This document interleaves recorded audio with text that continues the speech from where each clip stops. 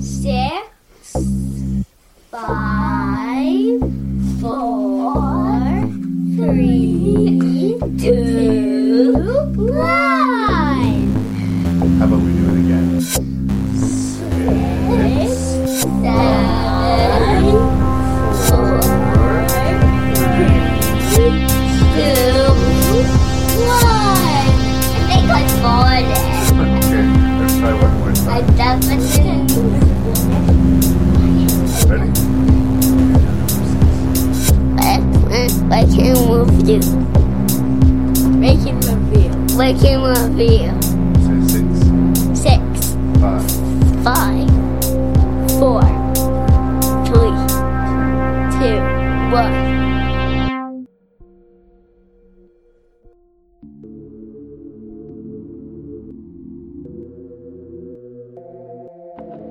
Hello, and welcome to one humdinger of an episode of Rank and Review. That's right, guest.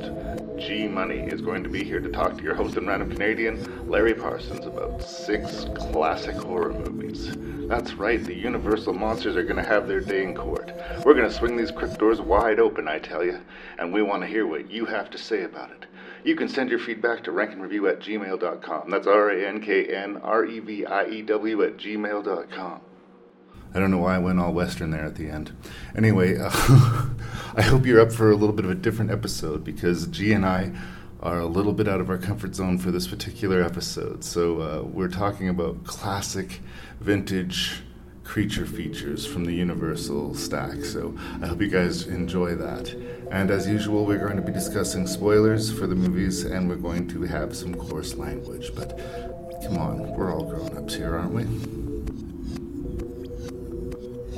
Please tell your friends about Rank and Review. Do check out the Shelf Shedding Movie podcast hosted by friend of the show, Jason Dubray. Check out the Terror Table podcast and check out Cobwebs, a gothic horror podcast. There are other podcasts than Rank and Review, believe it or not. I mean, Rank and Review may be the best of them, but I mean, there are other ones to listen to. I hope you enjoy this episode of Rank and Review.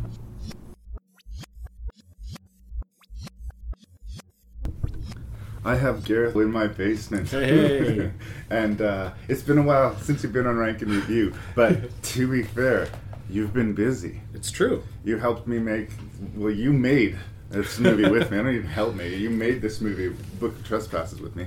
And I just want to say, for the record on the podcast, how eternally grateful I will forever be for everything you did for me. Well, a dream came true, and it has a lot to do with you. So I'm sorry to suck your dick on the podcast like Yes, this, please. but thank you for being here. Episode 14 Yeah. was the last time you were here, and it's now episode 161. we did it, though. We We did got it. there. And we're going to talk about some classic horror movies. It's been a while since we had a discussion. I think you picked it. Was there a reason I you did. wanted to do classic, Universal horror? Honestly, I needed the history lesson. That's what I felt like. All these classic monsters that are so prevalent everywhere now. And I didn't know anything about the originals. Not a damn thing. And that seemed criminal. I can't really talk about movies now if I don't know where they came from. So. Well, and you made a horror movie, and because of me being, in orbit of your life, I feel like I've slowly beat you down. Like, you didn't used to be a horror guy, It's true. and now you're doing your horror due diligence That's right. homework. That's right. And I respect that. Well, I think you'll find it's tough to talk about some of these older movies, of because course it is. Yeah. well, obviously they're not at all contemporary to us. I think we go from the 30s to the late 50s. That's right, yeah. And, that's 20 years and change before I was on the planet. And they were still figuring a lot of filmmaking techniques out. And Yeah, which was special to watch, actually. That was kind of nice. But I do find these old movies have this layer of separation. You do have to kind of meet them halfway. I used to not understand how anybody could find these movies frightening, to be honest. When I saw them at a younger age, they just seemed so over the top, and there's something obvious is the word that comes to mind about it. Like, yeah, of course, that's what Dracula is supposed to look like, and that's what the Gillman's supposed to look like, and there's this big orchestral score that's going to drown out everything, and there's sort of over the top projected stage acting in a film environment, Oh, wow, yes. and the sort of uneasy figuring things out. Mm-hmm. But do I think they deserve to be called classic movies? Yeah. Yeah. Yeah, I absolutely. would hope so. There's a reason that people still give a shit about these movies. It's a reason Absolutely. that they're trying to reinvent them. They've been called the Marvel Cinematic Universe of their time, and that does kind of make sense. They each had their own sequel series, and they had crossover events. And They did. Abbott and Costello meet the Wolfman, yes, and indeed. et cetera, et cetera. It was big business, and as much as we might find it a little bit campy and snarky a little bit, or we interpret it that way, no, I think that for the most part, these were genuinely attempts to thrill the audience. Absolutely. Complete with a newsreel and a cartoon. Well, you needed a little bit of fun before you start, but I think one of the other things that I noticed is just watching them figure out how to make movies throughout the progression of the ones that we've watched. It's remarkable what they learned in such a short amount of time, and how a different director's take, particularly in those early days, made such a massive difference as to how it was seen on screen. I think too often in the early days it was probably a director of stage actors that was behind the camera, and Yeah. it's just a completely different medium, and they learned that along the way, obviously. But Well, and you see that in Dracula, the first movie we talk about. There's scenes that just feel like a filmed, steady shot Absolutely.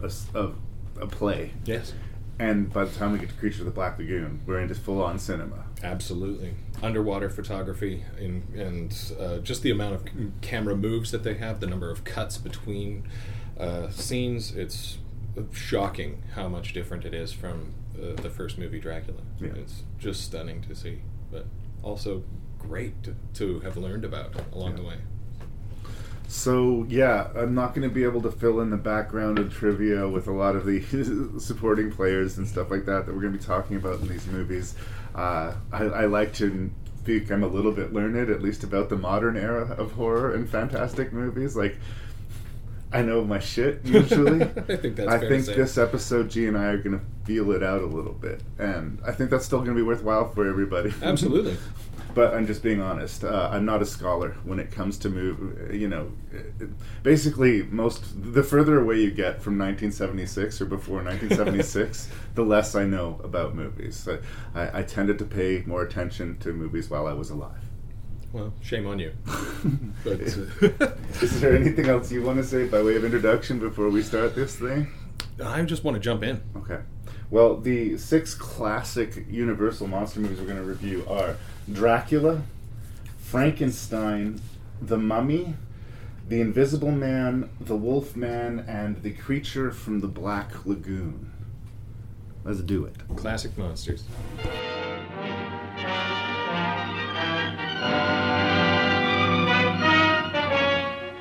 I am Dracula.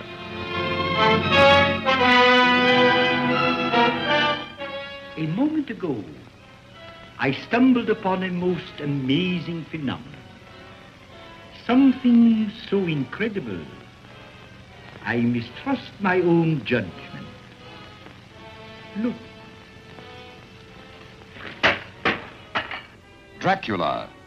The very mention of the name brings to mind things so evil, so fantastic, so degrading. You wonder if it isn't all a dream, a nightmare. Rats. Rats. Thousands. Millions of them. But no, this is no dream. This is Dracula, the original terrifying story of a maniac and a man who lived after death, lived on human blood, took the form of a vampire bat, and lured innocent girls to a fate truly worse than death. Dracula? Oh, what's he done to you, dearie? Tell me. He came to me. He opened a vein in his arm, and he made me drink.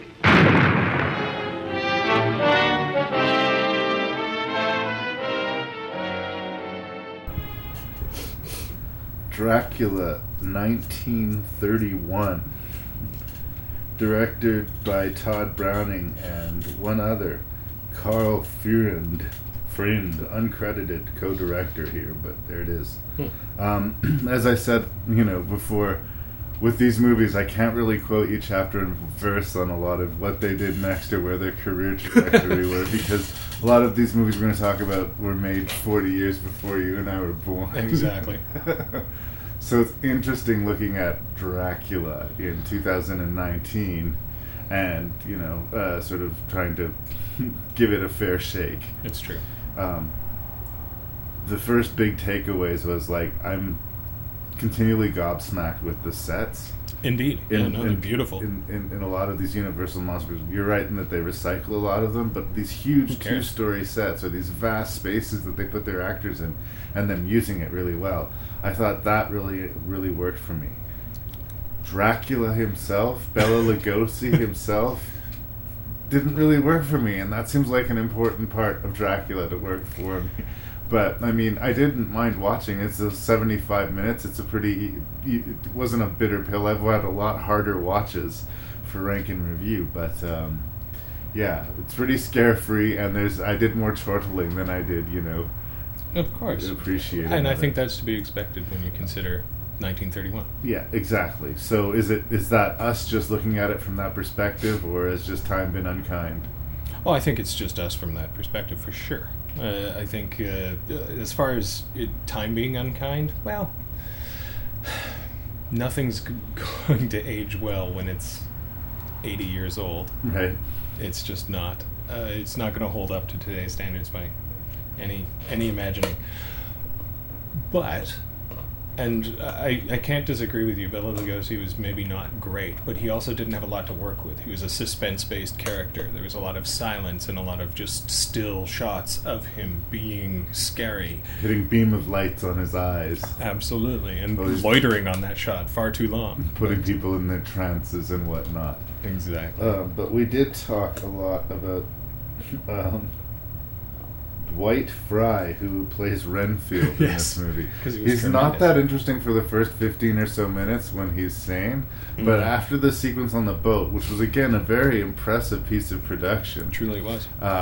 When they find him in the hull of the boat, the lone survivor, utterly mad. He's gone quite mad. And all of the business with him being committed. Anytime he was on screen, I was enjoying myself. Like, I think he easily gave the best performance of the movie. Oh, absolutely. But he had the most to do. Yeah. And maybe that's unfair to the rest of the cast, but they didn't have a lot to do.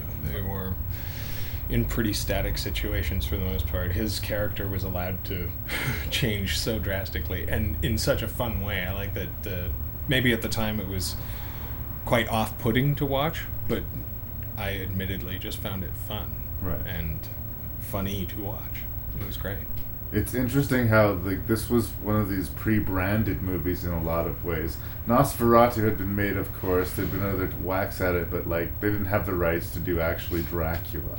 And as much as in this case they had the rights to do Dracula and they had a product that had a built-in audience, so to speak,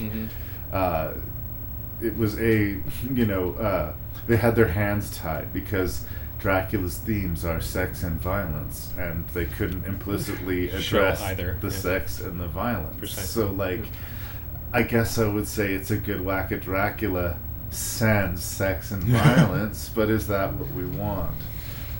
No, but it was one of the few pieces that had source material at the time, right? Yeah. I mean, there couldn't have been too many novels that were being optioned for movies in the 30s, so they at least had something to go from that wasn't just a screenplay, that wasn't just a song and dance number, and that's probably made it different enough that audiences would enjoy it for that fact alone. There's the softest whisper of it with Lucy and Mina and their, wanting to not be told what to do or who their chosen suitors should be and what's more appropriate, and that whole dynamic of the boy that you're supposed to be with and the bad boy that you're attracted to, and even though the bad boy's worse for you, that's the one that is the most interesting and alluring, seductive.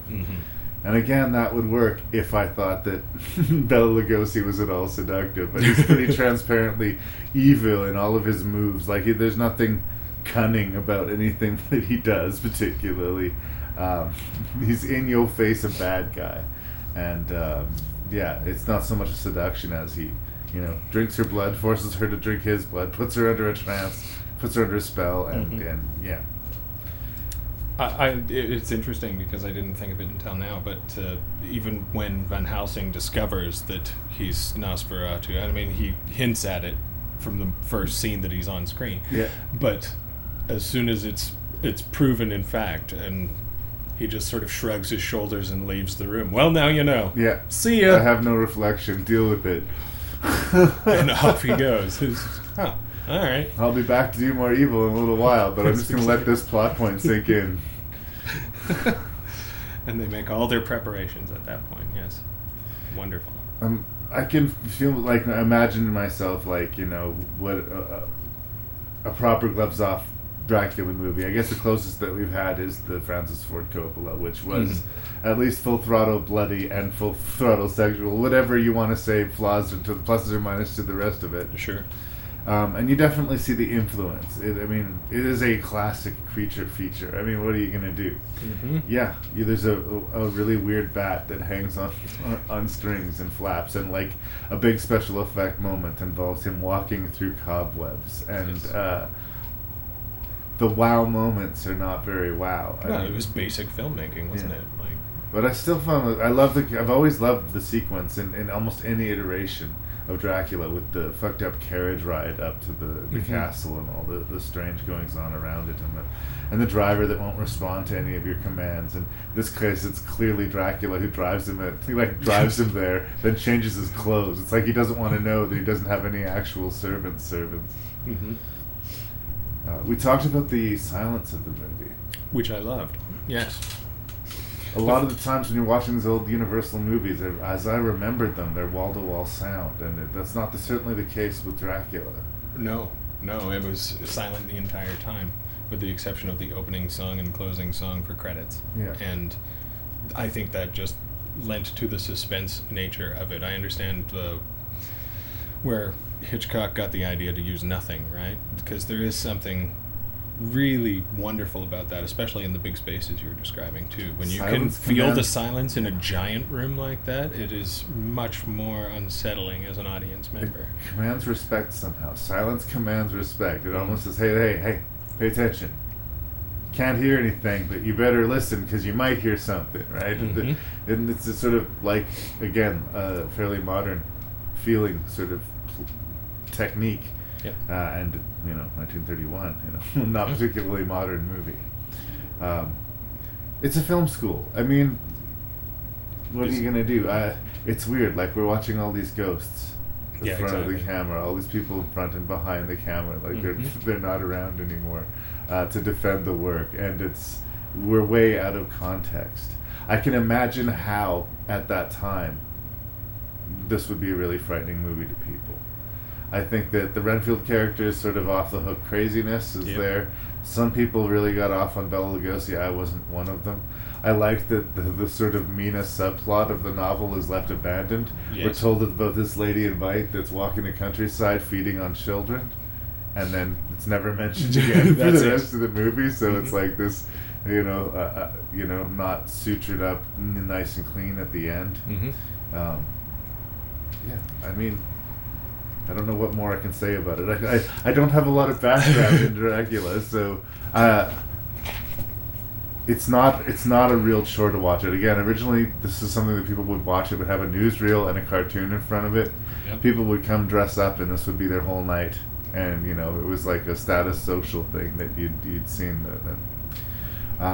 This is an immortal movie in its own way. I mean, I think that. It's only going to continue to look and feel its age, but there'll still be guys like us that will find excuses to watch and talk about it. Absolutely, and I'm glad of that. I enjoyed watching it front to back. It was a fun watch, and it really, as much as it had its creaks and groans, you have to expect that, and it didn't bother me as much as I thought it might. And it was fun. The fact that there was so much fear and suspense, according to the audience at the time, that they needed a comic relief, I found kind of interesting as well. The guy who's supposed to be looking after Renfield is constantly escaping his room. Martin? Was it Martin? I can't remember his name.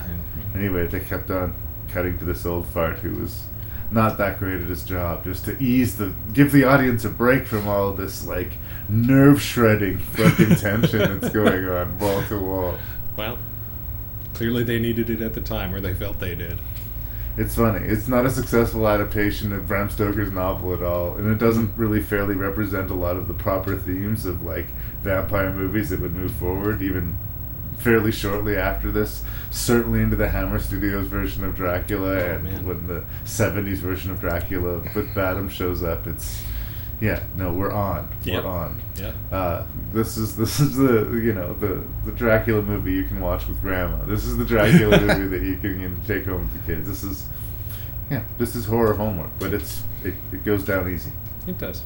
Good enough? Fair enough. Oh, it's alive! It's alive! It's alive! It's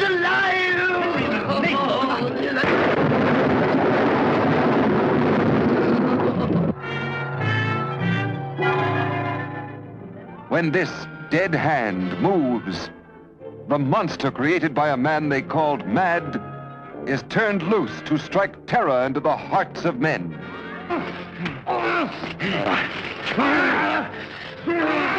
To shock women into uncontrolled hysteria. Elizabeth!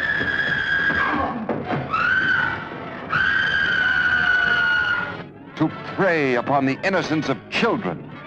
This is the story you've heard about, talked about. The spine-tingling, blood-chilling story that stuns your emotions.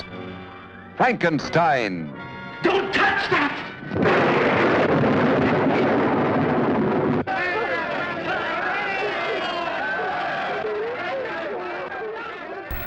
So also in 1931, Frankenstein came out. We're assuming later that same year. I'm going to correct the credit that they gave. It was written by Mary Shelley. Her credit in the film is Mrs. Percy Shelley, based on a novel by Mrs. Percy B. Shelley. Yeah. Wow. Much like Dracula, we're looking at an adaptation that is incredibly loose. This time, I think it was less about the thematic difficulties of the book, because they did, frankly, address some child murder, which was controversial at the time. Indeed. But less with the hard lessons at the end of the book and the tragic trajectory of it, because I think that they knew that this was going to be a property that they were going to be branching off of. They were going to do Bride of Frankenstein. They were going to, the Universal monster thing was becoming real right away. Yep. So necessarily they took large leaps away from the book. But I think on a production level, as much as I said nice things about Dracula, even though it's just later in the same year, maybe it's just the James Whale as a director, technically it's just clearly a better made movie. Yep. On almost every level than Dracula. 100%. That also makes it easier to watch. It's a familiar story that they mostly stay true to, at least thematically, and so I found it generally an easier watch than I did Dracula. I was able to get lost in it more than I was Dracula. I was snickering at it a lot less than Dracula. True. But again, I can't lie to anyone. It's still 1931, and it still comes with all of that. Yes. Sort of very formal performances, and we're dealing with types, and we're dealing with, a different era for suspense. What's going to be scaring the audience then is not what's going to scare this. The Insidious crowd is going to sit with arms folded, right? Yes. But yes, of course, Boris Karloff is, iconic as the creature, and it's a story that is retold again and again and shall be retold again and again. So it's one of those classic horror movies. What do you say about it? It's Frankenstein. It's good. I enjoyed it very much. And I think, unlike Dracula, I found the very stage-style performances in Dracula hard to watch at times, with the exception of a couple of asides directly to the camera by the Frankenstein, who played him, Clive? Something? Sorry. Colin Clive Colin played Henry Frankenstein in this original story. So with the exception of a couple of asides directly into the camera, I felt the stage acting a lot less. Right. And that was really nice. And absolutely the movement that the camera suddenly started making compared to Dracula made it a much more engaging film. The fact that they could go from room to room all in a single shot was instantly more immersive, more engaging as an audience Clearly member. more cinematic. Oh. It was not a filmed play. This was a movie. It was. And right away we noticed that difference. Mm-hmm. The one thing I would push back on as far as the theatrical performance, Frederick Kerr, who plays Baron Frankenstein, was giving me like... what's the dude from fucking Gilligan's Island? The rich Hawthorne, whatever guy, right? It's like this, like that sort of snooty British aristocratic archetype. Yeah. Red nose. Complete with monocle, yeah. Yeah, and like sort of comic relief, but not. I don't know exactly what he's contributing. He's a much bigger character here than as I remember him being in the books. But his performance is of that old school, very stagey, familiar. It's true. Most everyone else is giving kind of, I guess, modern-ish performances. I thought so, yeah. There's still some of them playing for the back of the room, but it's not that sort of operatic, theatrical war paint approach. Absolutely. Sometimes I wonder, after watching it now, if partly that was due to the fact that the camera was able to move and actually push in on the actors a little bit. They maybe didn't have to feel like they were in such a big room anymore. Right. Because the camera was right in their face, so they could be smaller in their performance instead of grandiose, which was nice. Yeah, and they're better at the big shots in the inserts, or at least at cutting them into it. There's that memorable moment where they do the close-up and he hugs the coffin and says, "Soon, my pet," or whatever it is. Yes, exactly. And then they cut back to the wide, and it doesn't seem like a connected moment at all. No. But sometimes it works when the creature and he confront each other within the gears of that huge windmill, and we sort of see them looking at each other through the spinning wheel. That was, that's nice. It's a very cool shot, yeah. and very inventive, and something you wouldn't have seen prior to that, I assume. Yeah. Moving through the sets with the cameras, not cutting to the next room, but like we passed through the walls a couple of times. Yep. And then I think that takes some of the theatricality for the actors, because they don't have just their lines to hit. They have to meet the camera in certain places. There's a technical aspect that, again, is making it more cinematic visually and getting the actors' heads out of, the live performance. Absolutely. It makes for a less gimmicky performance for everybody, which is great. I love the lead performance of Frankenstein, especially when his creature first comes alive. How he's so happy and so crazy simultaneously. That Renfield actor returns here. Comes back as Fritz, the Igor figure. It's funny, when I studied Frankenstein a couple times. I did it in high school and in university. I ended up studying it. And I remember my teacher talking to me saying that he would still occasionally get papers that would reference Igor. There's no Igor in the book, right? Read the book, dude. You're in university. But I found it surprising that he's not even named Igor in the movie. So if they're basing it off of this movie, then they didn't even wow. Yeah. Wow. Anyway, that was an aside. So the creature, obviously an important component to a monster movie. Indeed. Where are we landing on this? Well, a tough creature to play, I think. And I suppose Boris Karloff was brave enough to take on the role, and good for him. But that was going to be an uphill battle the whole way. The academic approach to the novel is that we are to feel sympathy for this creature. Yes. Would you say that's accomplished? I think early in the movie they do a fine job of it. As the movie wears on, it becomes more difficult because they lose... I don't know, they maybe lose the arc of the tragedy to some degree, and that's unfortunate.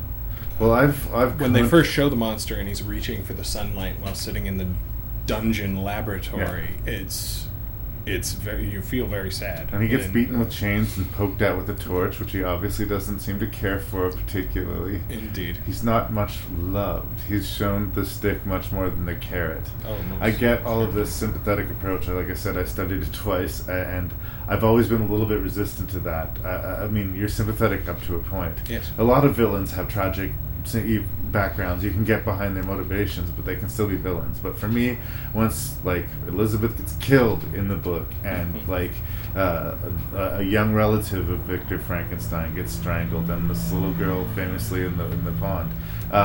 Once innocents start getting killed, Absolutely. then my sympathy sort of fades away. And it's interesting that, again, they didn't really pick an angle. He's going to be a famous, universal monster. They're going to base a lot of other movies around him. So he's got to be scary. But we have to want to see more of him. Right. So, again, I don't think they really made a choice. And that's actually better for me than the constant, hitting in the head of, man is a bigger monster than this creature, Yes. blah, blah, blah. He's, Yeah, no, and that they were dubious about it made sense for the future Yeah. that they were planning. And the hubris of course, of defying God and defeating death. They hit that note really hard for, like, the first third of the movie, and then it's gone. Yeah, absolutely. Yeah, no, I feel like the first third, even half of the movie addresses those important themes of the book more directly, and then they realized perhaps that they had a future with this character and needed to maybe backpedal a little bit off of those things. Again, they let him kill that little girl.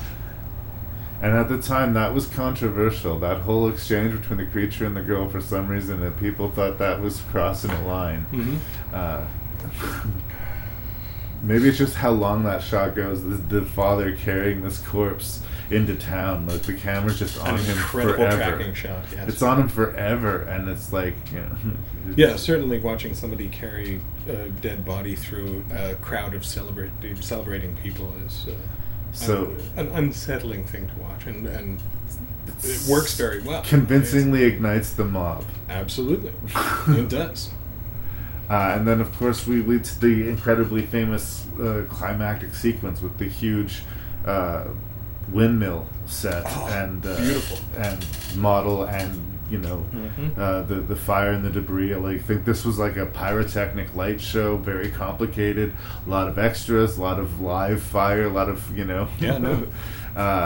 It was an ambitious sort of sequence. Again, it's not like the rest of the movie was full of like makeshift sets. It's interesting how, like, the deeper we get into this, we're going to see things getting a little bit more obviously inexpensive in a lot of ways. These feel like lavish productions in a lot of ways. The sets do a lot for that. Yeah. Again, through that 31 filter. Yeah. Yes, of course. The CGI is not great. So largely I think much more successful. Makes me, curious moving forward. We have The Mummy, we have The Invisible Man, we have, like, some of these ones, to compare to the Marvel Universe, there's ups and downs. What's next? Do we have Thor the Dark World, or do we have the Avengers? To be continued. I suppose.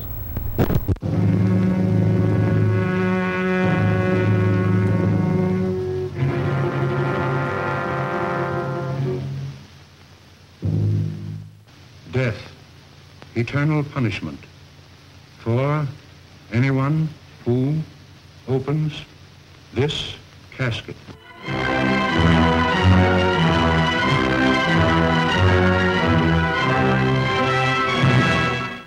The Mummy. Is it dead or alive? Human or inhuman? You'll know. You'll see. You'll feel the awful, creeping, crawling terror that stands your hair on end and brings a scream to your lips. There's nothing on earth like The Mummy. You will not remember what I show you now, and yet I shall awaken memories of love and crime and death. Now I know his horrible plan. He is going to kill her and make her a living mummy like himself.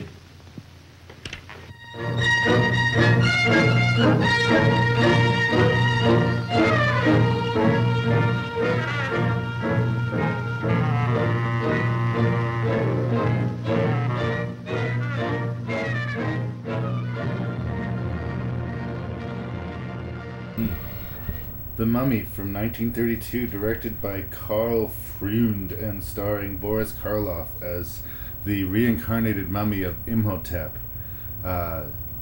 Some archaeologists find a mummy, they read a forbidden scroll, bring the mummy back to life, and the mummy goes about trying to romance a woman he believes to be the reincarnation of his previous wife. Yes.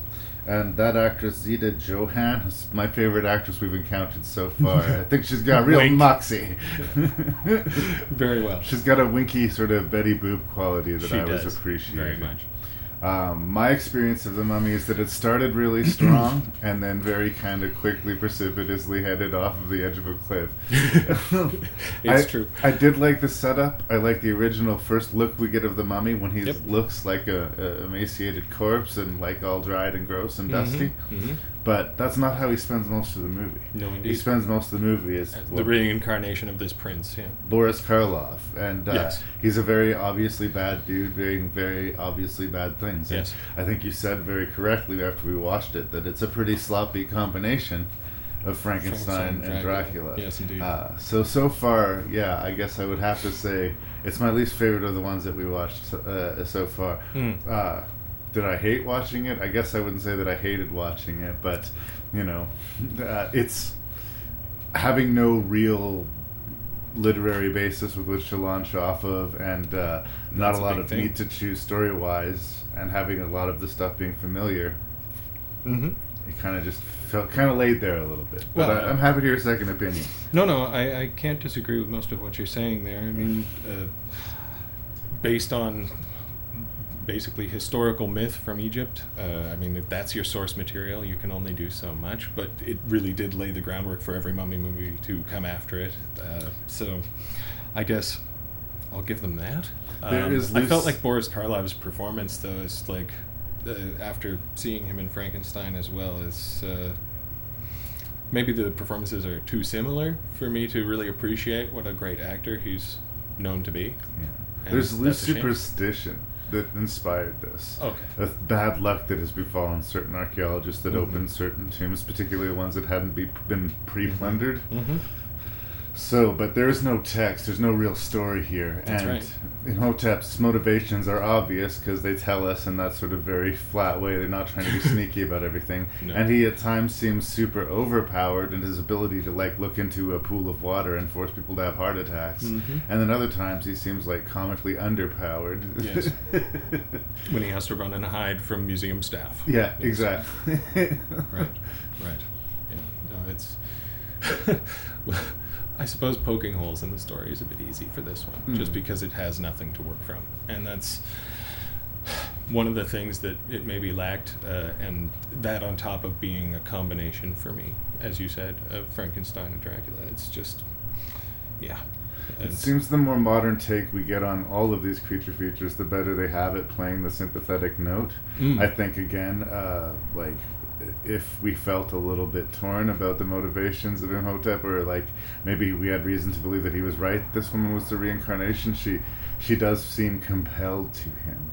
But again, I just fall back on it was a repeat of the trance thing. That Dracula was putting people into trances, so this guy's putting people in trances. And that's where it pulled mostly from Dracula, too, was all the close-up shots of his eyes, the movement of his hand as he is possessing these people from far away. It's there's just a deliberateness to it, and it's kind of boring to watch, maybe. And call me petty, but I wanted more Mummy in my Mummy movie. Like, Why we not? got Mummy for the first few scenes, and I gotta like that first archaeologist guy who reads the scroll and then sees the mummy wake up and leave the room, and he just starts laughing. Goes mad. And then we're told that he died laughing in a mental institution sometime later. Yep. Like, I like that. I think that the groundwork there for a scary movie was good, and Absolutely. I don't know. It's like if they made him a true monster that sort of lurked in the dark and you know stumbled into the room and ate people, who could like that. Or if they went, you know, oh, he's misunderstood. He just wants to be loved. He's waited lifetimes to essentially buried alive to find this love in his life. Let's feel bad for him. But they didn't really do that. No, they no. Did He's just neither. that's right. He's just a miserable prick who exists. Yeah. Quite in your face the entire time. And there's nothing redeeming about him, and so it's hard to feel sorry for him at all. Yeah, the character is just kind of a dick. Yeah. And again, it's another one of these And characters. the reveal, too. Same thing, right? Yeah. The reveal is very upfront, almost rude. Yeah. And then leaves the room very abruptly. Fuck you. There's some uncomfortable bits of business. Shocking violence, I think, for the time. We see a guy stabbed through with a spear. That's pretty cool. But some of the language and the treatment of the black people in the film, the Nubians with their, quote, ancient blood being more easy for him to manipulate, yeah. it's a little bit uncomfortable. I could, like, it's a very old movie, and it is of a different time, and I understand. Like, well, and you have to take that with a grain of salt to some degree, because movies 20 years ago wouldn't be made today, let alone 80. Yeah. So... It's true.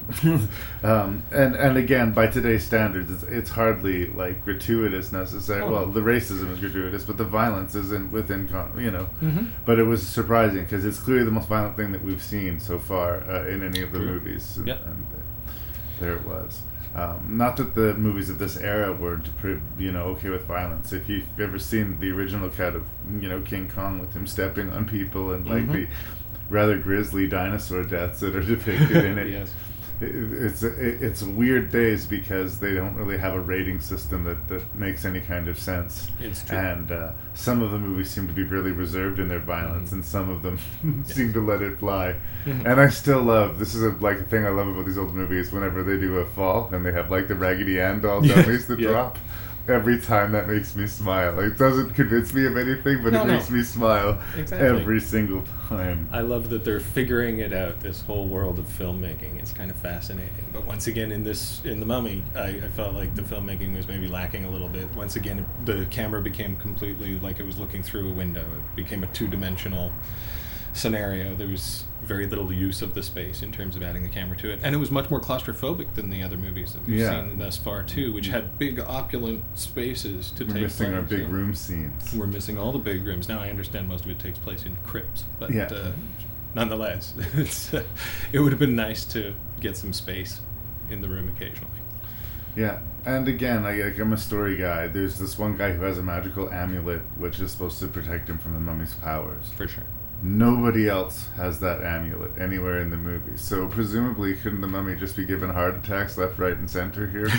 And, just the basic motivations of our main character are highly suspect. Well, they're just completely selfish, right? Yeah. Of somebody who thought he ruled the world at one point, so...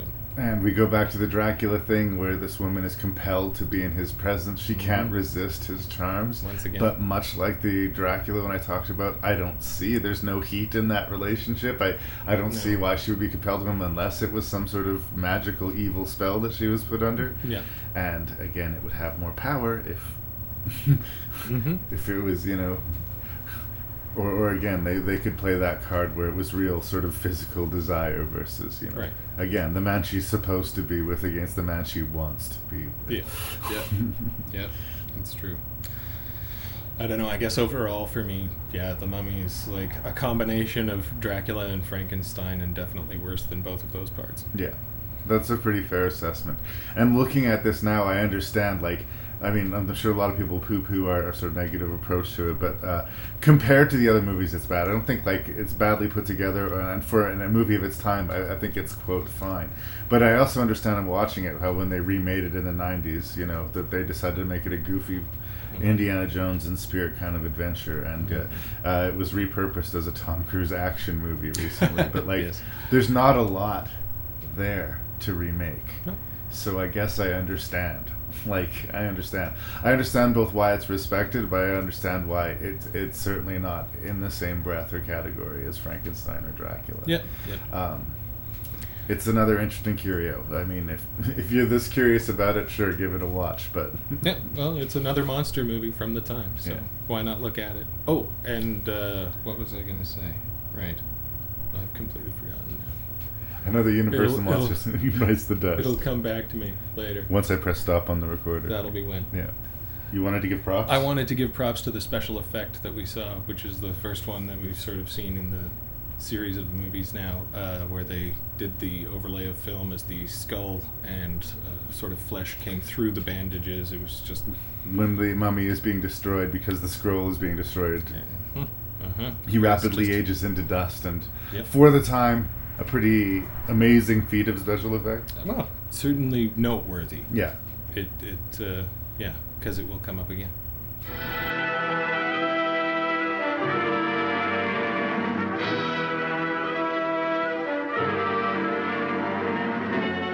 Bandages right up to the top of his head, all round his ears.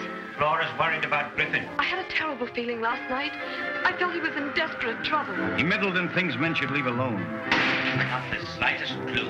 That's where the clues are. He wasn't leaving anything to chance. There must be a way back. God knows there's a way back. What are you doing, help? If only they'd leave me alone. It's the stranger with the goggles. He's gone mad. You're crazy to know who I am, aren't you? All right, I'll show you. The mania madness when you're peering through the keyholes and peeping through the curtains. And now you'll suffer for it. But why? Why do it, Griffin? Just a scientific experiment at first, to do something no other man in the world had done. Suddenly I realized the power I held, the power to rule, to make the world grovel at my feet. You know who the Invisible Man is, Doctor. Where is Dr. Griffin? What's the good of concealing it? Oh, come and stay with us. Let's fight this thing out together. Police, quickly. The Invisible Man is in my house. He's mad. He's killed a man tonight. Believe me, as surely as the moon will set and the sun will rise, I shall kill you tomorrow night. The secret of invisibility lies there in my books. Don't you see what it means? Power. Power to walk into the gold vaults of the nations, into the secrets of kings, into the Holy of Holies.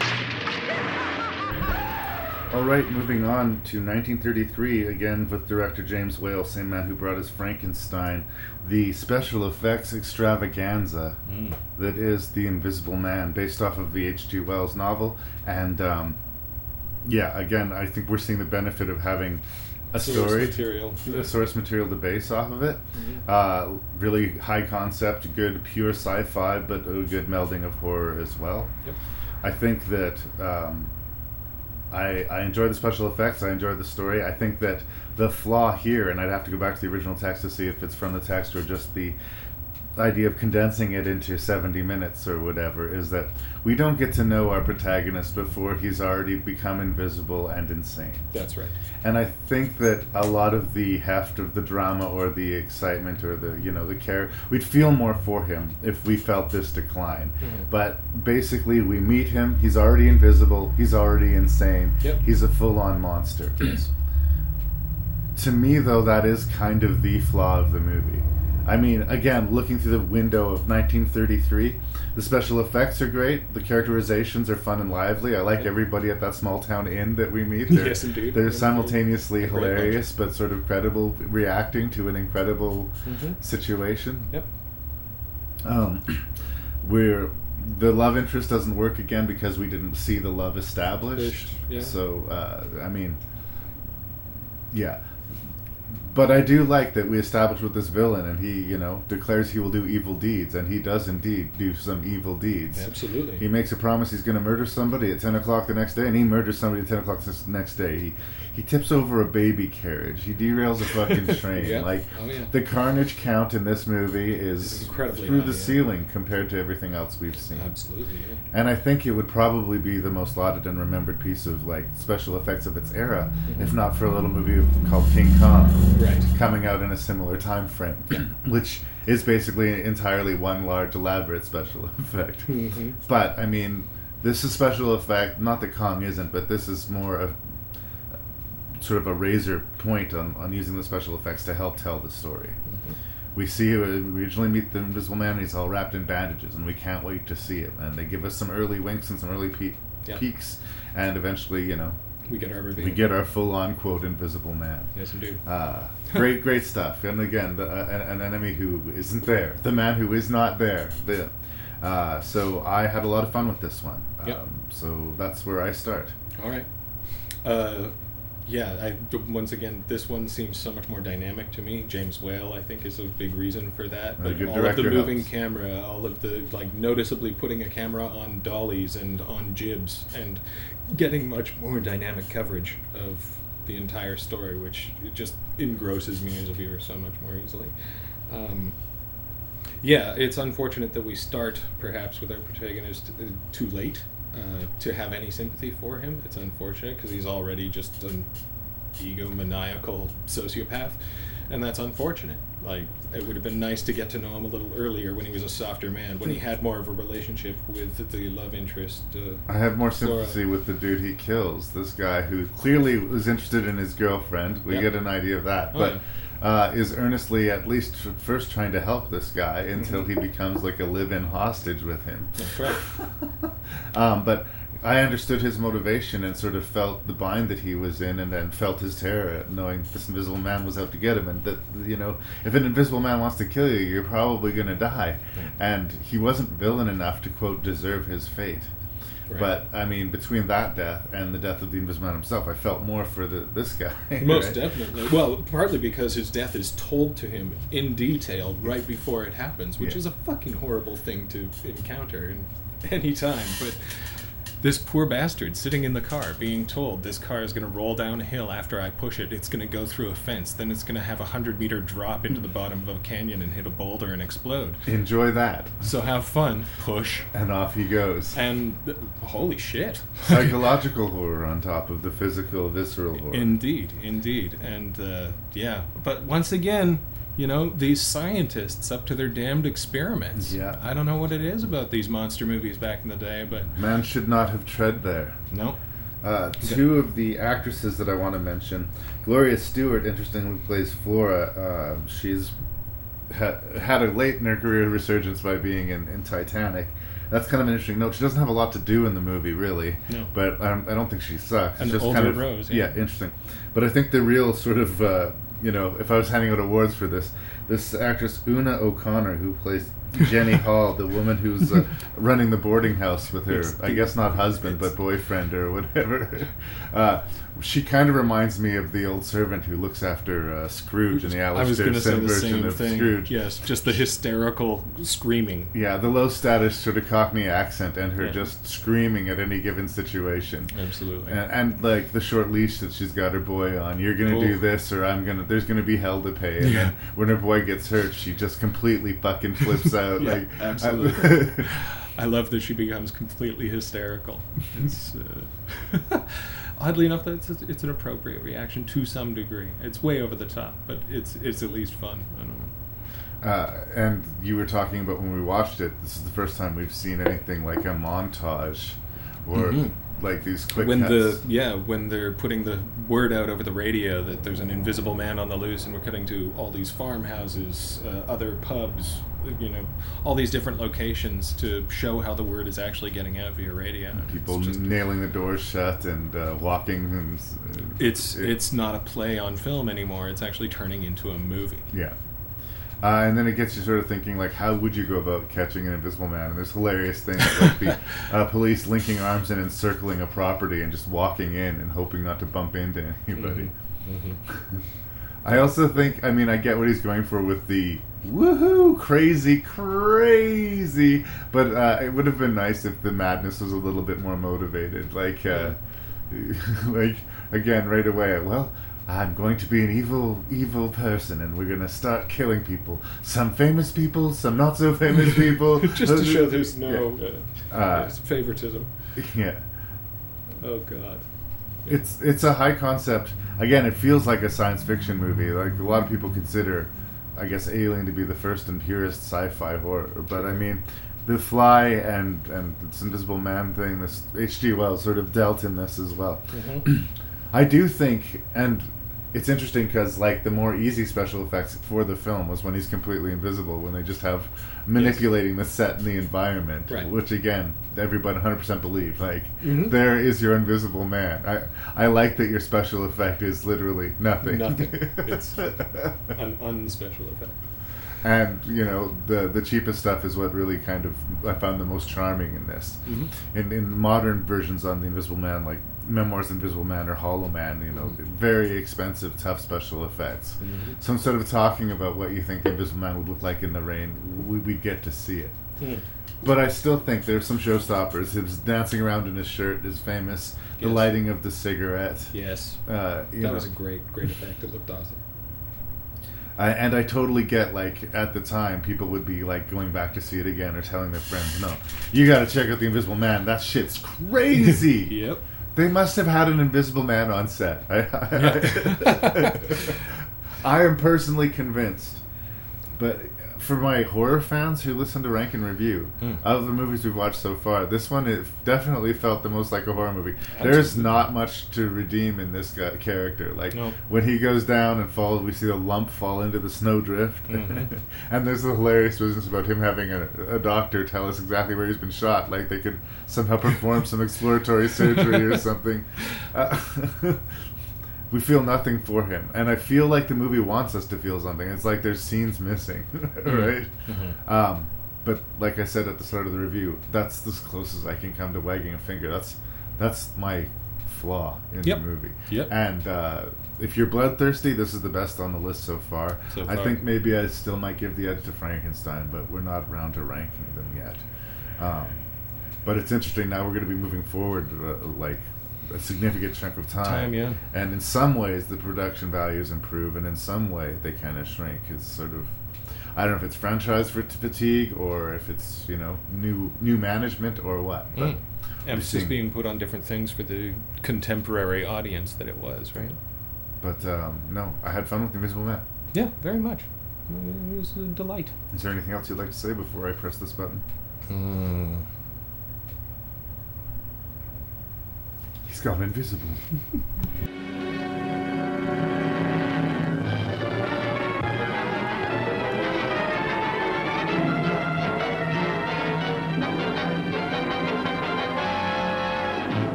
Johnny Williams was killed?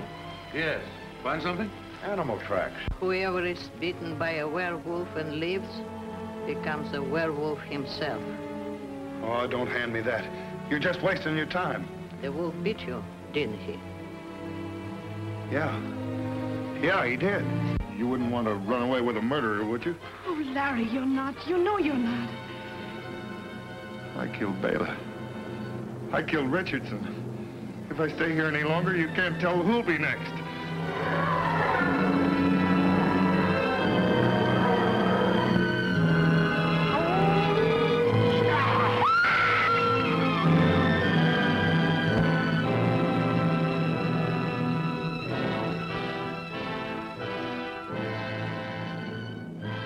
I like this classic idea of the Wolfman that we all have is bullshit.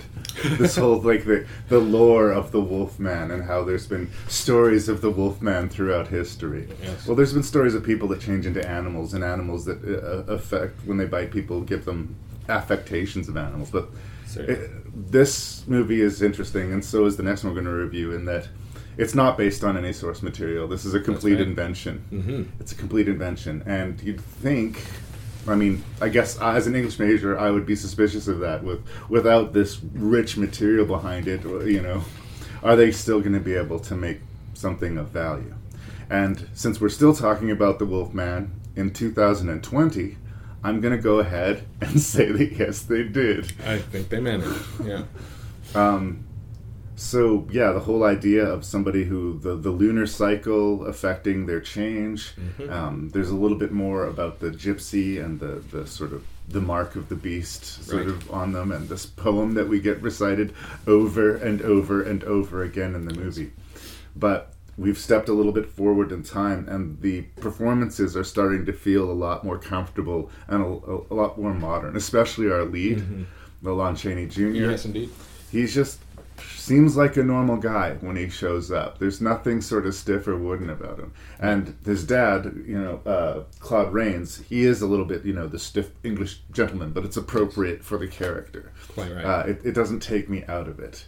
And despite our main character, Lawrence Talbot, Larry, who's a guy named Larry who we like and sympathize with, a very rare thing in movies, we like him despite the fact that his approach to kind of romancing this girl is more than a little bit creepy by today's standards.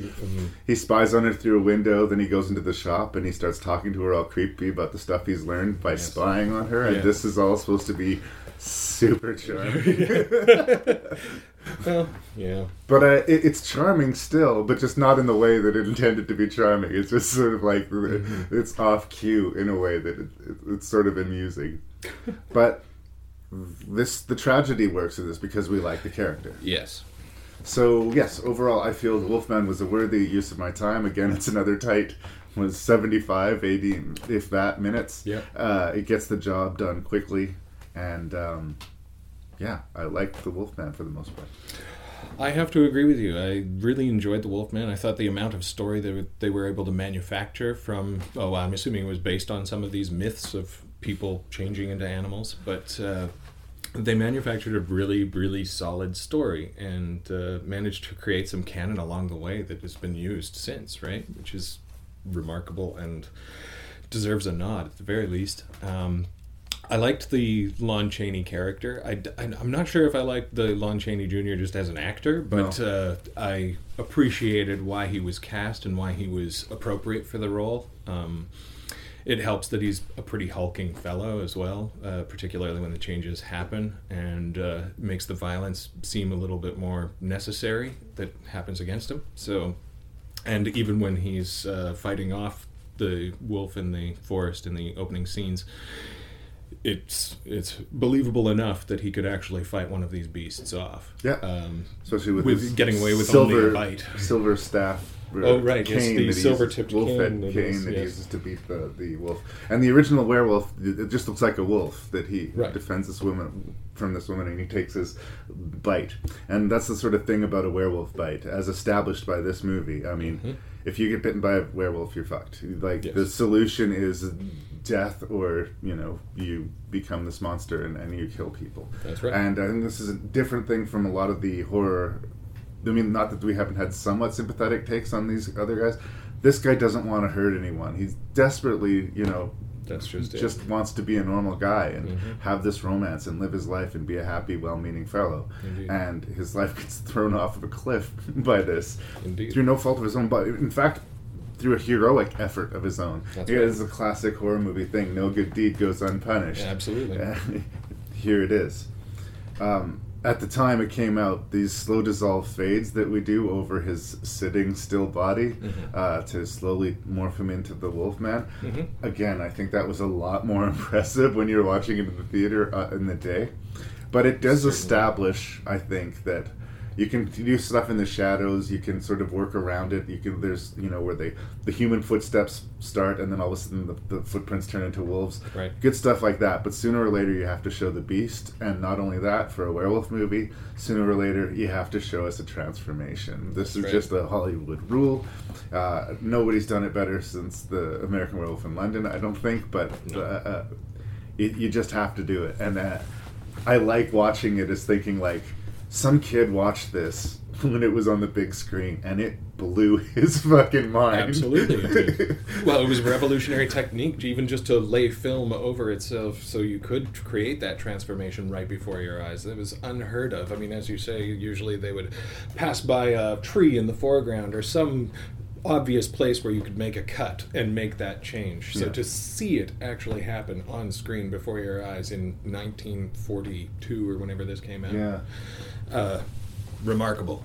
Absolutely remarkable. It's 41 according to the Wikipedia, but close enough. Oh, shame on me. I'm already failing at my history lesson, apparently.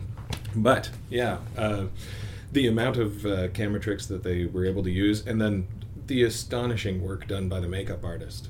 Yeah. Just beyond what was even expected at that time, I would think. And I was glad to hear that throughout the years he got his kudos despite being unceremoniously dismissed from Universal after not growing with the times. Because how dare you invent something and then not grow with it? But I'm good at doing it my way. Well, and shame on him, I guess. Well, but to his credit, the picture, even to this day, even in the day and age of like the Benicio del Toro Wolfman. Yes. When people, I think of the Wolfman, this is the image that they still have, still today. It's basically the dog-faced boy. Yeah.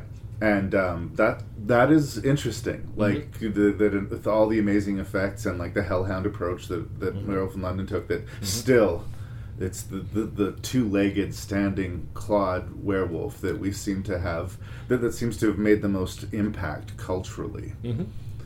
I really liked in the original movie how it was a good relationship between the father and son. I think one of the things that bothered me about the remake is that in the remake, Anthony Hopkins plays his dad, Benicio's dad, and he ends up being basically the main adversary of the film. Yeah. And it took the heart out of it. It took kind of the tragedy out of the movie a little bit.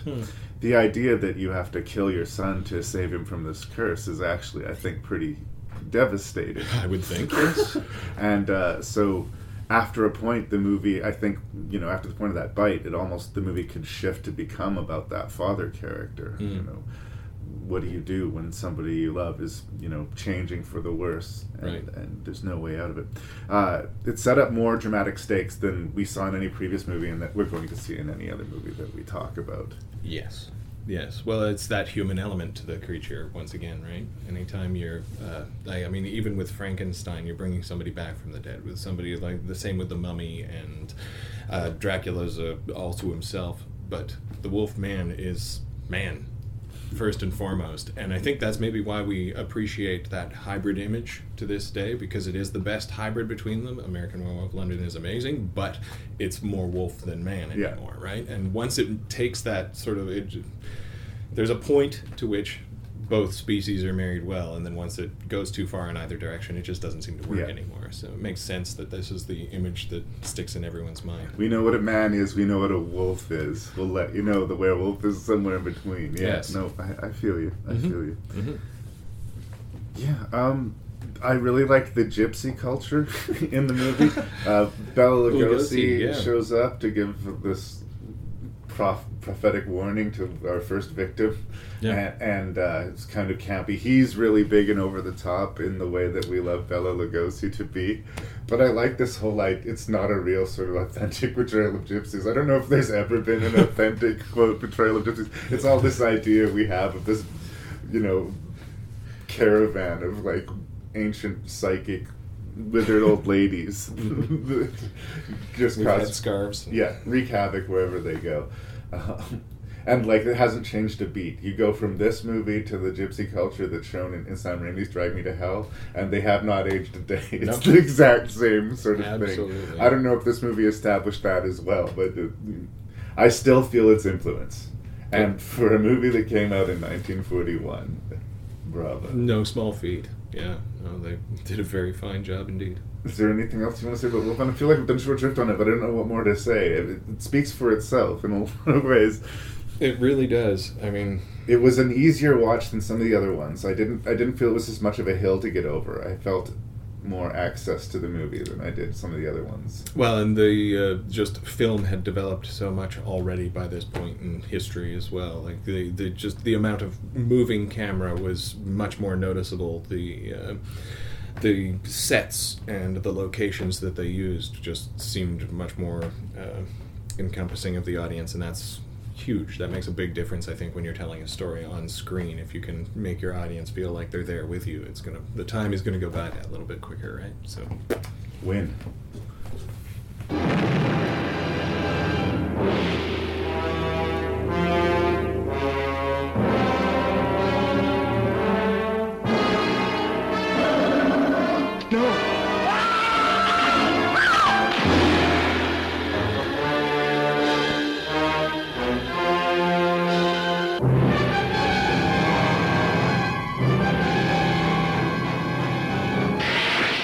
Science couldn't explain it, but there it was, alive in the deep, deep waters of the Amazon. A throwback to a creature that had existed 100 million years ago, immensely strong and destructive.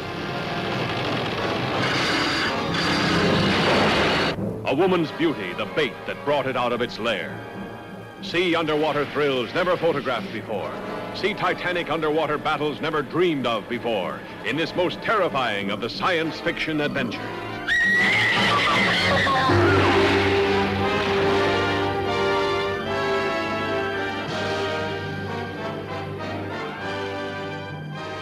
I'm pretty sure the first time, maybe there was a few establishing shots in the other one. The Creature from the Black Lagoon seems to have been shot largely on location. Yes. And right away, that sort of ups the kind of production experience when you're watching the movie.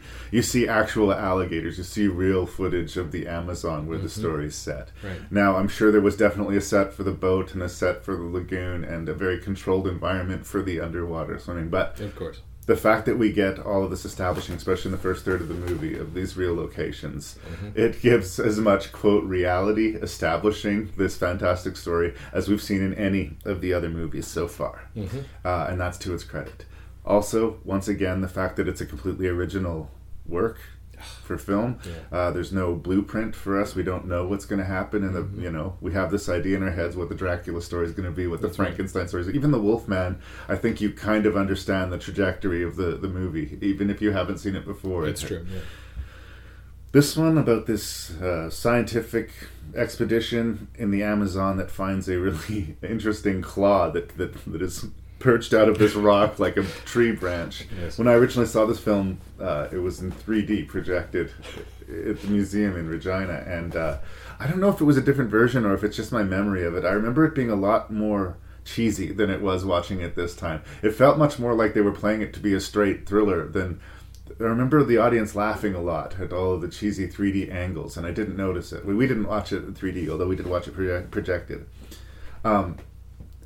It actually is a legit monster movie the way we would understand a monster movie to be today. So we have a group of characters that we get to know. They go someplace they shouldn't. They start getting picked off one by one. Their means of escape is blocked. There's obstacles to overcome. Yeah. All of that is absolutely there. And what's new, or I think was new at the time, is not only do we get this really cool, crazy Gillman suit with the famous sort of puffers under his cheeks to make him look like he's sucking air, but the suit was designed to function underwater, and we have all of this gorgeous, gorgeous underwater cinematography. Unbelievable. And really good sparing views of the creature. I mean, the first few times we see it, it's just a claw coming out of the water, and it's sort of like hilarious. The music sting, it happens again and again and again to tell us the creature's there, and it's almost, if he had eyes on his hand, I guess that would make sense, but he just keeps on letting the audience know that he's nearby. That's right. But the movie is better than any of these movies that we've seen before at,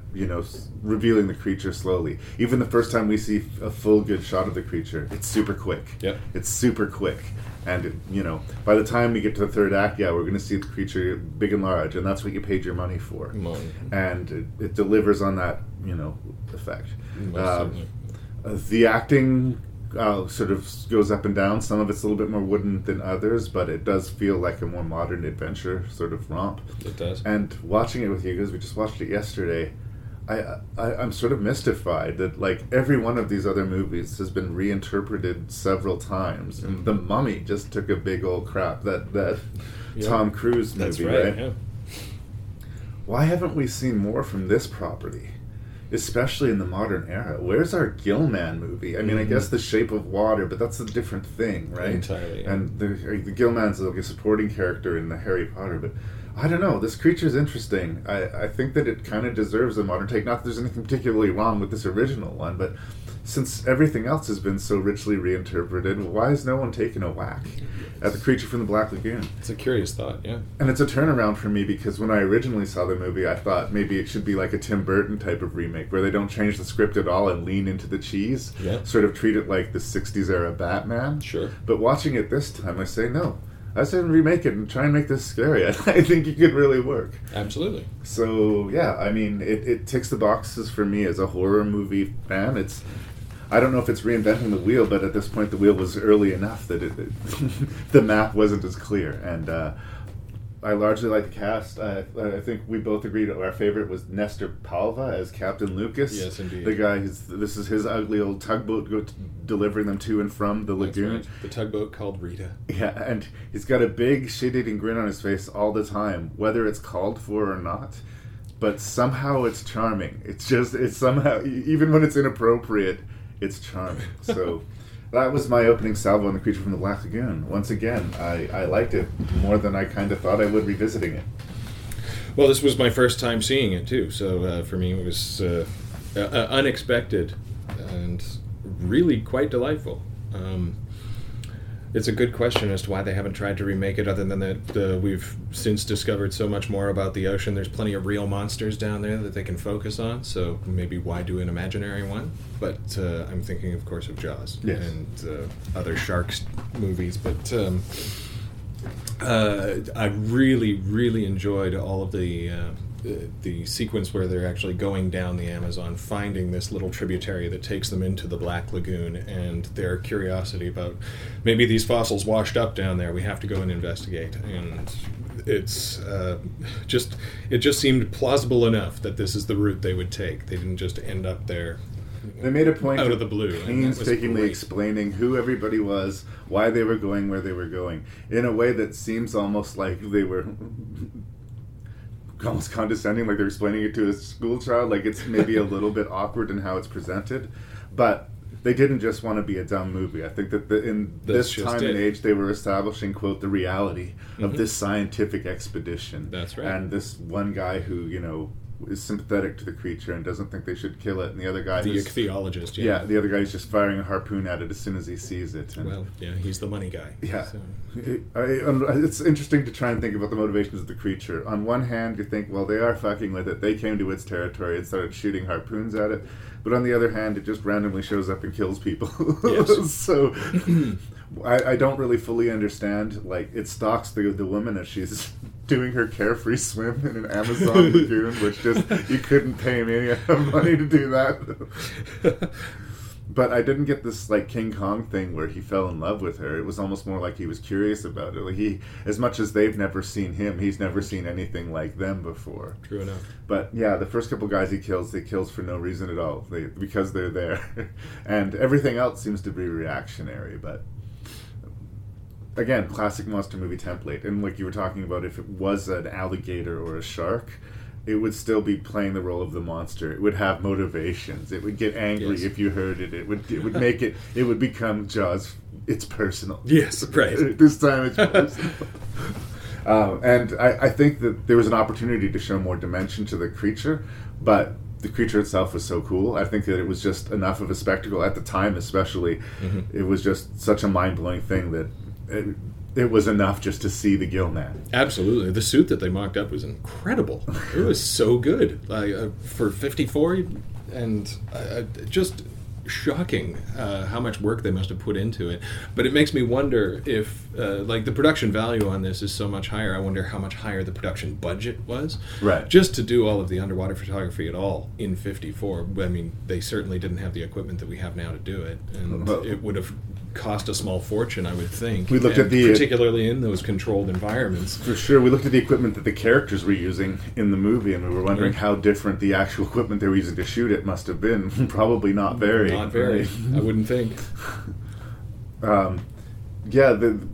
And there's some thoughtful, I guess, by the monster movie conventions. There's, like I say, the guy who wants to study the creature and the guy who wants to instantly exploit it, and it's the discovery of the ages. There's even if they have to leave and come back, they found this creature, it's their find, and for some reason this guy is just like, no one will believe us unless we bring its head back with us, right? Yeah. It doesn't make a lot of sense, but it was still doing more than most monster movies of its time, as far as being about something, right? Because we're about to enter the age where monster movies kind of fall out of favor, and it goes all into like flying saucers and the threat from outer space and being outmatched scientifically by your adversary. It's sort of, and the ills of man. We've done something we shouldn't, and now giant ants are coming to eat us. yeah, then you can see, yeah, it's all about us. Our hubris is revisiting us in the shape of these monsters. But I don't know that was as common in 57. I could be wrong about that, but... Yeah, admittedly, I don't know enough about the cinema of 54 to comment accurately on that. But the movie works well enough for the characters, so when the asshole guy dies, I'm happy that he dies, but it's still a tragic moment in the movie. And he just limp body sort of surfaces face down in the lagoon. It's like, by 54 or whatever, kind of a devastating moment. Absolutely, absolutely. Sorry, I just was thinking that it is interesting that we want to root for the monster more than anyone else. Well, we've been trained to by the other monster movies, too. It's true. And he takes a licking and keeps on ticking. He takes 2 or 3 harpoon hits. Yep. He's gassed and chemicaled several times, and then he's shot like 5 or 6 times at the end before our hero mercifully says, "No, that's enough." Yes, exactly. That was the line. Oh, I got there. But, yeah, no, and I mean, he obviously, like, slinks back into the Amazon basin at that point. Who knows what happens to him after that. But I got a Jaws vibe of him sort of slowly sinking into the depths. Like the shark sort of, once it's been exploded, is slowly descending into the ocean and disappears. Yeah, but again, no part of you would believe, when you're in the theaters watching The Creature from the Black Lagoon, there's going to be more Black Lagoon, and you can't freaking wait. Yeah. But yeah, when I was a kid, my only real experience with him was like in the Monster Squad. Yes. The Gillman in the Monster Squad. Holy crap. I have affection for that movie. It hasn't aged particularly well, but it has a strong place in my heart. Well, yeah. I think this might be the most accessible of the 6 movies that we watched for the modern day. Yes, well, I mean, it's the most modern of the movies that we've reviewed as well. Well, and I feel like my list might reflect that a little bit. It's going to be hard not to. But, I mean, I did enjoy revisiting all these movies. I really did enjoy this one. And once again, I have, yay rank and review. I've revisited a movie and completely had a completely different change. It's been happening more and more lately, where I go to review a movie that I kind of figure I know how I feel about it, and then I watch it again, and this is one of the perfect form monster movies. The way people will say that Halloween is like the perfect form slasher movie, it's the slasher movie that you should compare all other slasher movies to. In the way the creature behaves, in the setup and execution of the story, The Creature from the Black Lagoon is the template for a monster movie. And sometimes I would say that in a way of wagging my finger at a movie. But in this case, respect.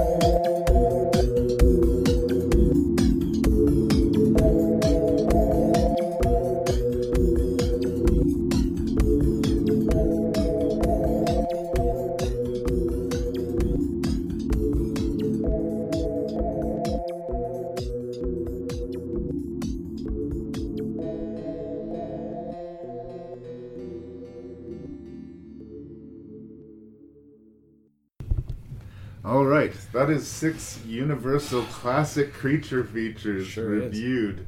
Gareth Nickel, thank you so much for being here, brother. I do appreciate you. I hate to always bully you about the podcast, blah, blah, blah. Oh, dear. We've got to give a shout out to Anita. All right. Hi, Anita. Hey, buddy. Thanks for doing my podcast. Once upon a time. Yeah. So here we sit.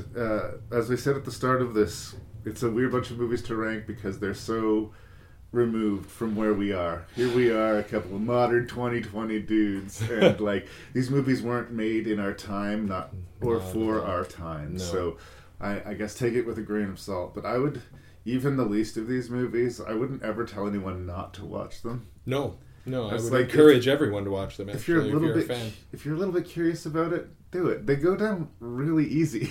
They're quick, you know. Yep. No, I've seen longer episodes of HBO television. So yeah.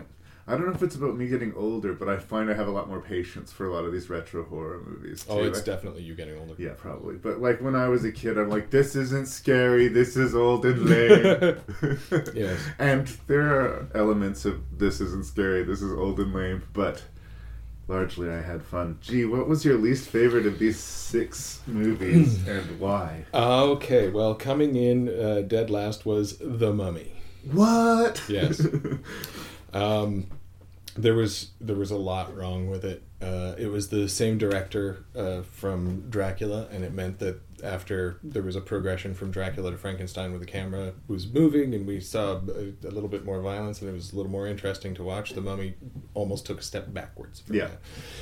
And because it was an invented story that was poorly invented, unfortunately. It just it didn't get me from the beginning. It was just kind of a mess top to bottom, so it's at the bottom of my list. Okay.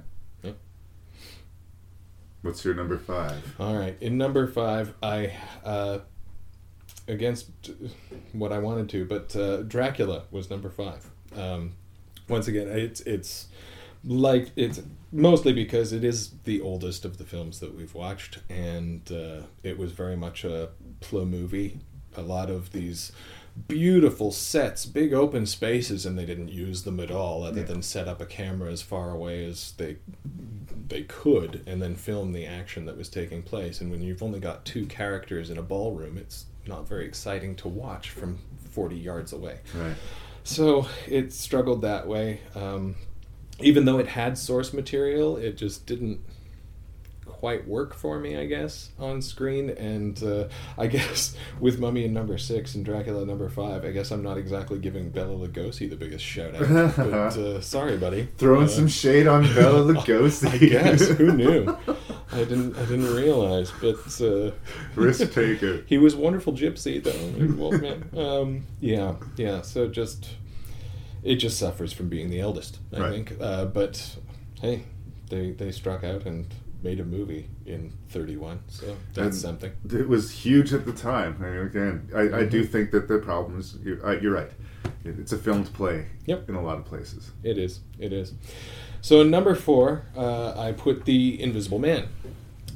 Reason being, they had some incredible source material to work from and left out the front half of that source material, which meant we had no sympathy for the Invisible Man because he basically came in a rage. You didn't see him develop into that rage because of this illness that he had. He was barking mad from scene 1. From scene 1, moment 1, and unfortunately, as we've pointed out already, you want to have sympathy for these monsters, and it's hard to have sympathy for a monster if they're evil from the get-go. And as I remember, this is nothing redeeming about this guy. This is, he knocks over flower vendors and pushes kids off bicycles. Yeah. It's kind of ridiculous. He's just an evil person. And as I remember, without this is something that he did to himself. I mean, it was still a tragedy, but it wasn't something necessarily inflicted upon him. No, it was self-inflicted. Yeah. And unfortunately, he was just too much of an asshole right from moment 1. So... that's why that one is there. Number 3, Frankenstein. I enjoyed Frankenstein very much. It was, once again, I think, after seeing Dracula first, watching this one next, you started to see those camera moves. You had a ton of sympathy for this poor character that was resurrected from the dead. That's a bad way to come back into being. And... not a great parental figure. Not as such. And yeah, the poor monster was definitely just a character you could sympathize with. It was well done, and I thought they did very well with the source material on that one. Putting it on screen, which was not easy to do on the heels of Dracula, and they did a much better job with it. Different director from Dracula and The Mummy as well, and I think that was a big thing too. Just a more dynamically filmed movie, and that makes a huge difference. Particularly watching it now. Maybe at the time it would have been even higher on my list, but yeah. It comes in number 3. Number 2, I had The Wolfman. Original story and original lore that has stuck with us all the way through to present day. Very impressive. I thought largely the acting was really good. It was a lot less stagey, and they accomplished it very well. It was a nice blend of, they said this too, but between the modern world and the aging world, sort of brought together in its very own atmosphere, and it made it really accessible for the audience because you didn't necessarily relate it to one place or time, and that was helpful, I think, for a story like this one. Which, of course, leaves number 1 to be The Creature of the Black Lagoon. Once again, they invented a brilliant story, I thought, and it was just so well executed. The shots were, at times, beautiful, considering it's a black and white movie from 1954. Yeah. Wow, they did a tremendous job, particularly the underwater footage. They had just enough light to capture these things, and it was just a joy to watch. So there we have it. Creature from the Black Lagoon. Your list, as I understand it, is The Mummy, Dracula, The Invisible Man, Frankenstein, Wolfman, and then The Creature from the Black Lagoon. That is correct. Gareth Nichols, the new Rank and Review champion. Oh my God! I think part of it might be that we watched all the movies together. Could be. We both we watched them and we kind of chewed the fat right away as we experienced them, so maybe that helped us align more. I hope Matthew Risling isn't too disappointed by this. It was a short reign, but there it was. I'll go through my list because it is my right, but I think I'm largely going to echo what you're saying. The Mummy was the worst, both on a script level and on an execution level for me, so it was an easy pick for last place. Yep. I think they had the least to work with. There was a few comical moments early on when the first guy sees the mummy come to life. I laughed, but I don't think that was the response that they wanted. They were hoping for something different. Yes, if I had to say there was one movie to avoid, and I would say watch all of them, but this was easily the bottom of the list. Yep. Dracula's number 5, and it's more an important movie than maybe I think a good movie in a lot of ways. Yes. It's interesting to see this formative performance of Bela Lugosi. You're right about the huge spaces that they're in, giving the movie sort of this grandeur, but for me it just felt knee deep in mud. It was just moving like molasses. It was just any kind of energy or thrills that could be built up just weren't happening. So it became a little bit more academic for me. Number 4, The Invisible Man. For me, in a lot of ways, it's kind of, considering when it was made, the most impressive light show, special effects extravaganza. 100%. I can definitely see people, their jaws hitting the floor when they saw it for the first time. But yeah, we lack access to that central character in a way that we can empathize or sympathize. So we just basically witness the movie more than we get involved in it to that regard. But it's interesting. There's a new Invisible Man coming out right away from Leigh Whannell, so I'm curious to see where they go with that. Indeed. Number 3, Frankenstein. I really liked the creature design, and this was the first time that the climax of the movie, and maybe even the best climaxes of all the movies that we watched, like that huge burning castle, whatever the hell that thing is, it feels like something epic is taking place, and that this is an important, crazy, story that needed to be told, and that this was the best way they could tell it at the time. And the Frankenstein story has been told many, many, many times, but I believe I said the similar thing about the Wolfman. When someone says Frankenstein, what image comes into your head? This one. It is still this one. 100%. And so there we go. if I waffled at all, it was probably on 3 and 2. But number 2, I'm going for The Wolfman. And again, we just talked about it. I found we definitely had access to the character. Yes. Whether or not you thought he was an amazing actor or not, he was a warm, likable, sympathetic presence, and he did nothing to deserve what happened to him. So it's easy to empathize and get swept up in the narrative in that way. So I had a good time with The Wolfman, and again, I'm big points from them. Just like we're going to create something out of the ether here, and it here it stays. It's outlived everybody who made it. Yep. Well done. Indeed. And number 1, The Creature from the Black Lagoon. I'm such a monster movie guy. Like, I love a straight, good creature feature where a cast gets slowly whittled down by an interesting monster. I'm always, like, talking about how much I love Tremors. It's just, like, a basic, silly, dumb monster movie. But you know what? Sign me up for a silly, dumb monster movie. Like, sometimes I don't want something to overthink it. I don't want to be traumatized by a Hereditary on a regular basis, you know? I like a horror movie that can be thrilling and fun. Yes. And this movie was thrilling and fun. Creature from the Black Lagoon, number 1, Gareth Nichols, the new Rank and Review champion. Thank you so much for being here. You wear that proudly, Em. Oh, I intend to, yeah. You can brag to your friends. Indeed. Yeah, I understood there was a check. Yes. Is there anything you want to say to the kids on the internet before we wrap this episode up? Only that they should watch these creature features. Yeah. They absolutely should. It's a good history lesson, and more than that, they're a really fun watch from front to back. And yeah, give yourself this little bit of background. So when you're talking about the new releases of these movies that are coming out, then you have something to draw from. The Mini Fridge Dinner Theater in Saskatoon. If you like live theater and you're in the Saskatoon area, support our local actors, please. Absolutely. Yes, they're doing good work and they deserve to be seen as well. Correct. All right. That is all. Thank you.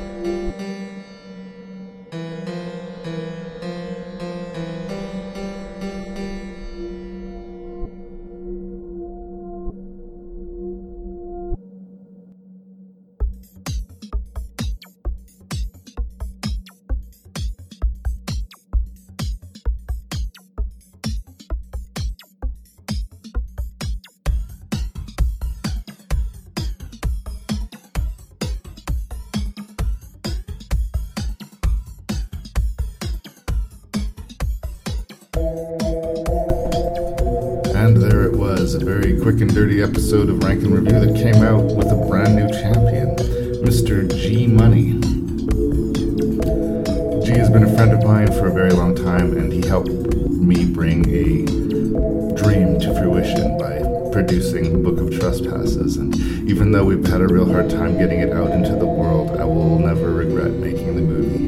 And it's always great to talk to G, and it's great that he's the new Rank and Review champion. But I just want to publicly thank him again, because what he did for me, I just will never be able to repay. So, big love, G Money, big love, and welcome to your Rank and Review championship reign here. So, I hope you continue listening to Rank and Review. We've got a Marvel episode coming up, and that should be an interesting one, and hopefully soon some more Coen brothers. So keep listening, keep sending that feedback to rankandreview@gmail.com, ranknreview@gmail.com, and I drop every other Wednesday.